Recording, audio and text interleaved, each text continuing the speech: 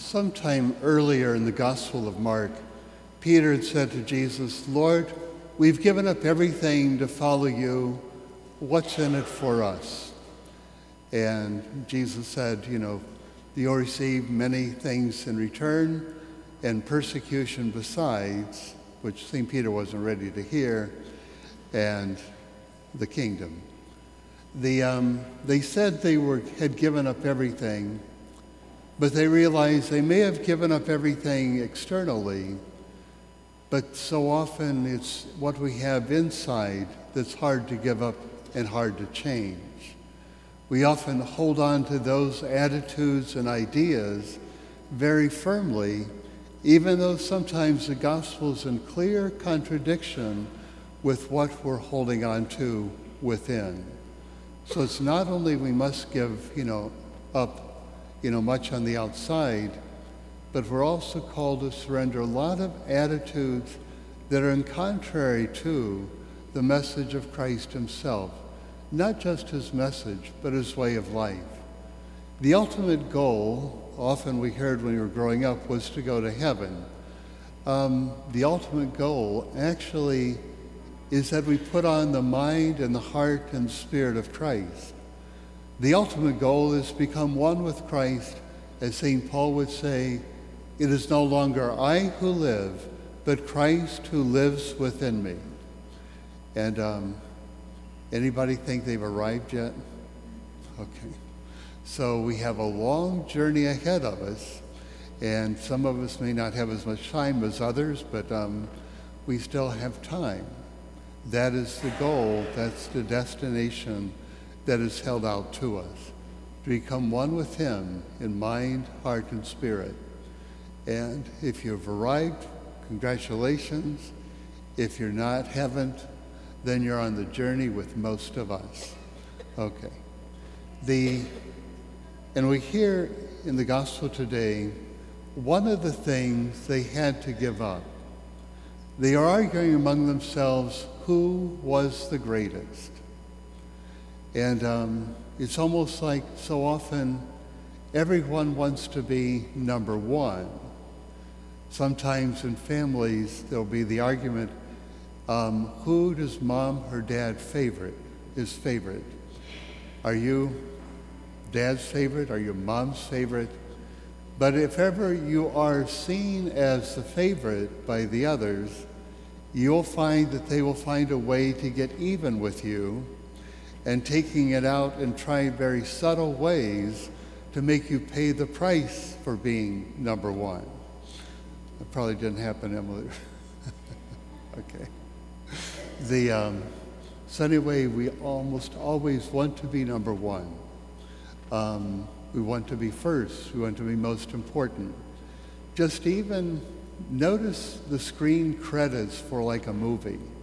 Did you ever pay attention to how long those credits are? Everyone wants to be recognized. So even if they have a very insignificant thing in the movie, their name is still up there that they were maybe the fourth camera or something like that. But everyone is important because they get listed. I know sometimes I've gotten in trouble when I would thank someone or some people for doing something, and I forgot someone and left that name off the list, and it's like you soon find out that they were definitely offended or hurt by it. So sometimes I want to thank everyone for who is involved with that, and then I don't miss anybody unless they all feel neglected. But anyways, being that important. To realize how significant this was when Jesus said it, among the Jewish people, the last thing they want to be is a servant. The last thing they want to be is a slave to anyone. They don't ever want to be waiting on someone. And if you ever go to Israel and touring the Holy Land, you can even talk with them, and they will say, "No, I will not be a servant, anyone's servant." It reminds them too much of this time of slavery in Egypt years ago. So that's why there's a strong ingrained attitude against being a servant to anyone. They'd rather be lording it over the servants and have the Palestinians be the servants, but they will not be the servants. So when Jesus is saying it to that culture had a very strong attitude against being of service to others.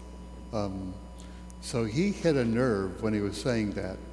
And if you talk with the Israelis over there, you'll find out how deep that nerve was. So just saying, this was really a nerve.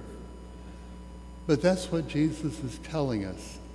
If we really want to be first, we must become as a servant to others. And tell me this, when you were growing up, who was most important in your life? Who cared the most for you? And those were the people that were more important to you than other people that maybe had a great title or a great business or whatever, and maybe have been important civilly, but they had really no impact on your life because it really didn't mean anything to you. So whenever often I'm talking with children preparing for a funeral, I'll ask them about their grandfather or their grandmother that died. And what they will say is, Grandpa would always take us down to the ice cream store and buy us ice cream. That was the most important thing that was done for them. Or Grandpa had a jar of candy. Whenever I went to visit, there was always candy there, and he'd always ask me to take a piece, whichever one I wanted. That was what was important. And so, in the eyes of little ones, in the eyes of children, really the care, the love that you extend to them is really what is very important. Yesterday I had a funeral, and it was a mother of a little girl that was 8 years old. And I really felt the most important thing I was doing yesterday had to do with that little one. We found a rose and put it in a vase, and that had her take that vase up to put it on the table next to the casket of her mother. She had been sobbing so deeply and so profoundly. I thought that was the most important thing that I could do, was tend to the grief that she was showing and that she had within. Nothing else was nearly as important as allowing her to express her love and her care for her mom in a very special way. Again, the little one, that's who really needed the caring at that point. So I ask, as we look at it through our life, are you on a road toward importance? Are you on a road toward significance? Is your life going to have an impact on the lives of others, especially the little ones, the young ones? You know, the tragic, stuff that we've been dealing with the church, that's tragic. But remember the words of Christ, woe to the one who gives scandal to one of these little ones. It would be better for a millstone to be fastened around their neck and cast into the sea. Those are words that I don't know how loud they will sound for those who have harmed the little ones. It's that serious of a crime in the eyes of our Lord himself.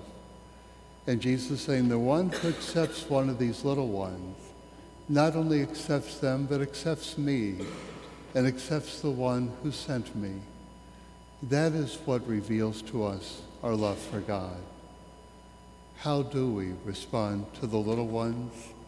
The children, whether or not they're among us, whether or not the grandchildren or great-grandchildren, or just children in the home or in our society. How do we respond to them? How do we treat them? And that reveals to us our relationship with our Lord himself, our relationship with the God in whose eyes they are very precious.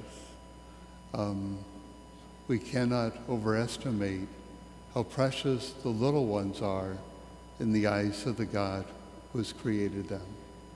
God bless.